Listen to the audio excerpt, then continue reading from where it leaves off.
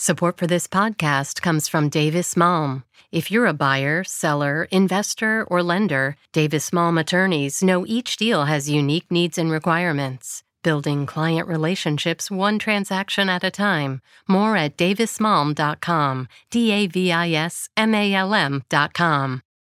Support for this podcast comes from the Peabody Essex Museum, presenting Our Time on Earth. Rediscover life on Earth through immersive artworks that reveal our incredible, irreplaceable natural world. On view now. Learn more at PEM.org. WBUR Podcasts, Boston.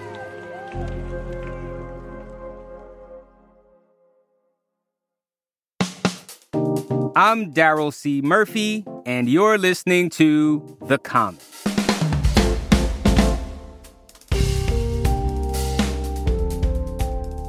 WBUR state politics reporter Walter Wuthmann.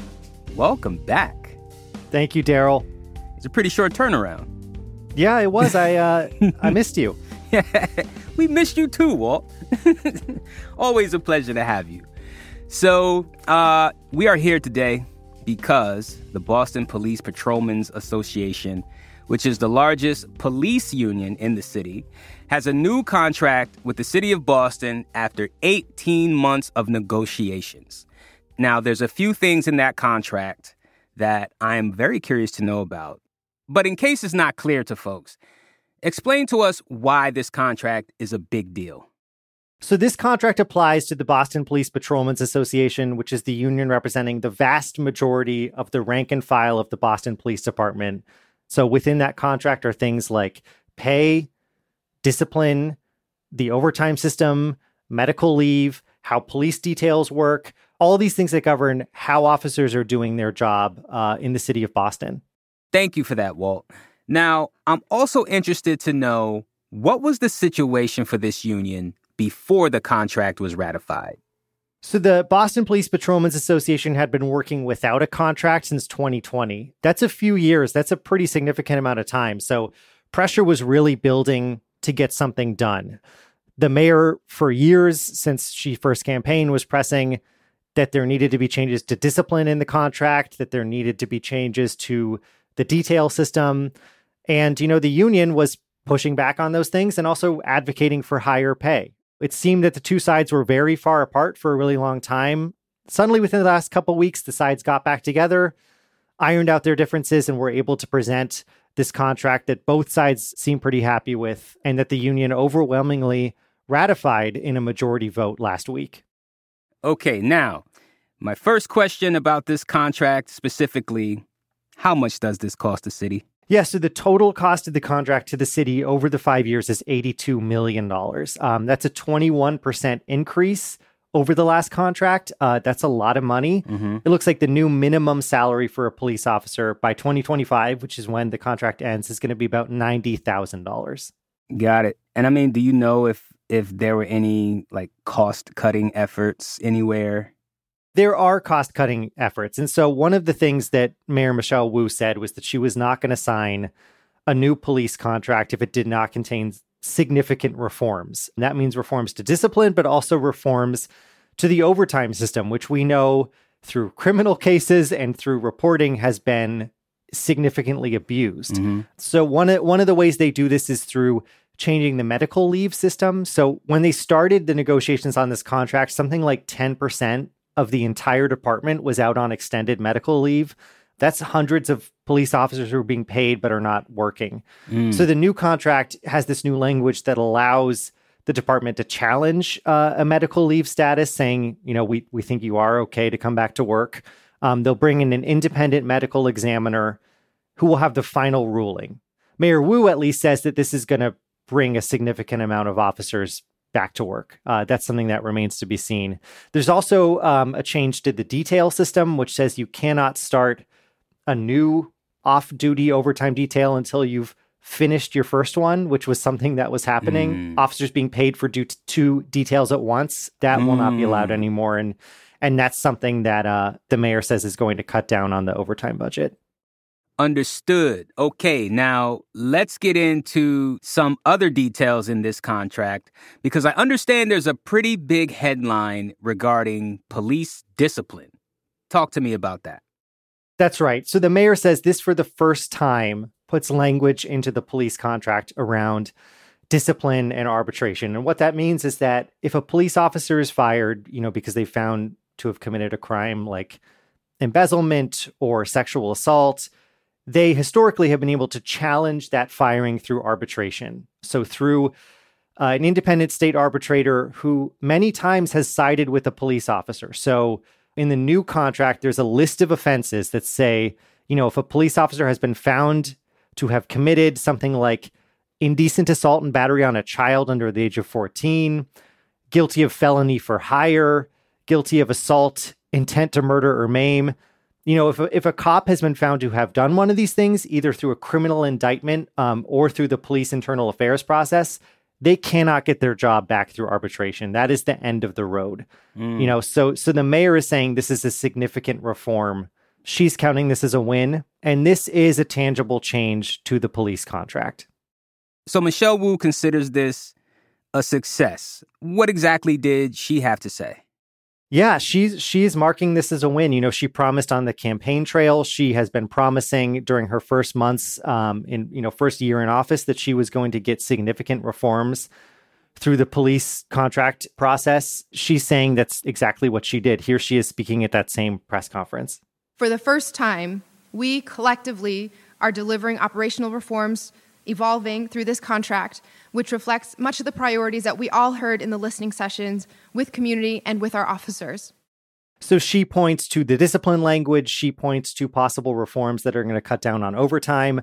And she's also pointing to these reforms to the detail system. Currently, only Boston police officers can take traffic details. So, if you can picture driving or walking around the city and you see an officer in a bright yellow vest who's directing traffic around a construction site. Right now, only Boston police officers can do that. We are one of the only major cities in the United States where that is the case. And so when we're talking about details, the city has an interest in reforming that system because the city has identified it as a way to possibly save a lot of money and to, give work to civilians. On the other side, the police union has been very protective of the system for a long time, because it is consistent, solid work for officers. It is a source of pay. It's a source of overtime pay. And they, for many, many years, have not wanted to give up their monopoly over the system. In this new contract, it sort of opens the door to civilian flaggers. So it says that if a Boston police officer is not available to take a detail, then it can go to a retired Boston police officer or a Boston Housing Authority officer or a local university or college officer. And then all the way at the end of the line, it says it can go to a contracted civilian employee. So it's not exactly clear just how much this opens it up to civilian flaggers, which was a priority for the mayor and for many advocates of police reform. Mm-hmm. But if that door was deadlocked and welded shut, at least now it's cracked open.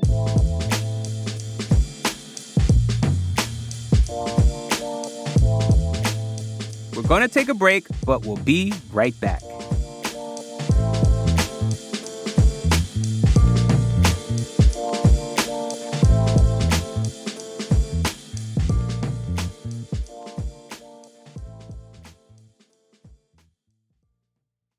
The world's clean energy future relies on ancient elements still in the ground. Without mining, there will not be a clean energy transition. But pulling them out of the ground comes at an environmental and human cost. Mining is intrusive, but the results are the building blocks for products that we use every single day. I'm Meghna Chakrabarty. Join me on Point for Elements of Energy, Mining for a Green Future. 5 special episodes. Listen and follow On Point wherever you get your podcasts.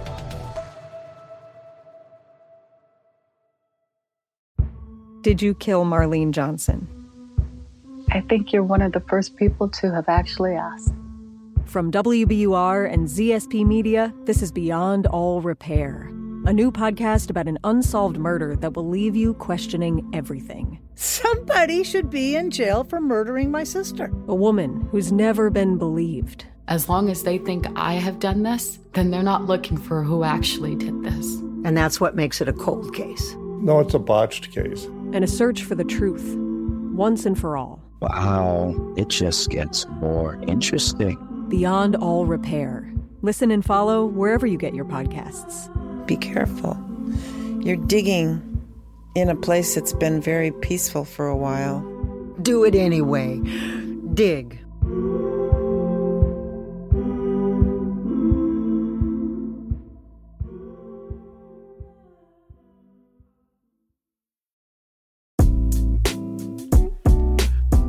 And we're back with more from Walter Wuthmann. So the city and the union considers this a success, but I'm curious to know, what do advocates for police reform have to say about this contract? It depends who you talk to. So I spoke with Detective Jeffrey Lopes, who's the president of the Massachusetts Association of Minority Law Enforcement Officers. Mm-hmm. He's a detective within the Boston Police Department. But the organization tends to be more progressive on issues like discipline. They are very happy with this contract. And here's a little bit of what he told me. Every police officer should understand that they have to abide by the law and they have to live up to a higher standard, and that there are people that are trusting us to protect them and to serve with integrity. But you know, people who have been organizing in this space for a long time, you know, who really were active around those massive protests we saw after the police killing of George Floyd in 2020, they are not happy with this contract. They are not buying that this is significant reform. So I spoke with Fatima Ahmad, who's the executive director of the Muslim Justice League. They have published a really substantial analysis of the police contract that I would encourage anyone to read. But she really expressed a lot of disappointment about the lack of an avenue for a real civilian flagger system. Here's some of what she told me. It's really difficult to trust the Wu administration when she has already reversed her stance on so many other policing issues. So, you know, why would we trust that this is really going to happen in the near or long term? And she also thinks that, you know, that discipline language is really the bare minimum. And if you read through the list, it is the most egregious crimes you could think of. And it does not include, you know, the more routine stuff, which people were out on the streets calling for, you know, like excessive force. So, Walt, you've covered police in Boston and the rest of the state. From where you're sitting, what does this contract and its supposed wins tell us about policing in our community? I think it shows that it's still really, really hard to reform these big, powerful, entrenched institutions, even when you are someone like Mayor Michelle Wu, who campaigned on it, who came in with a mandate and has been working at it for months. So, you know, I think the mayor and her team have a really good point that these are real reforms, that is language that was not there before, that they think is needed. I also think the advocates who were out on the streets, who continue to be out on the streets, who follow this stuff every day, who talk to city councilors, who lobby at the State House, and who wanted, you know, much deeper reforms to the discipline system, to the overtime system, you know, and have a lot of concerns about this new contract. I think they have valid points. So like any big negotiation, this contract is a compromise. Both sides got a little of what they wanted. And both sides, at least for the city and the union, seem to be walking away pretty happy. For the advocate and activist community who are hoping for deeper reforms of the police department, I think it remains to be seen how the changes to discipline, how the changes to medical leave, how the changes to the detail system actually work out. Well, what happens next with this contract? So the membership of the Boston Police Patrolmen's Association overwhelmingly ratified this last week. So they have agreed to it. It now goes before the city council. They could take it up as early as this week or in the next session in the new year. But, you know, based on who's on the council and how they voted on the police budget, I think it's pretty safe to say that this is going to pass the council in its current form, that this will be the next contract governing the Boston Police Department. Walt, thank you so much for coming through to the Common and talking to us about this. It's always a pleasure to talk to you. Absolutely. Hope to talk to you again soon, Daryl. That's WBUR state politics reporter Walter Wuthmann. And that's our show for today. Thank you so much for listening to The Common. If you like what you're hearing, please head on over to wherever you listen to podcasts, especially Apple or Spotify. Rate and review us. Let us know how you're liking the show. We would really, really appreciate it. Also, if you want to get in touch with us, hit us up on Instagram at WBUR The Common or send us an email at thecommon@wbur.org. I'm Daryl C. Murphy, and I will talk to you tomorrow.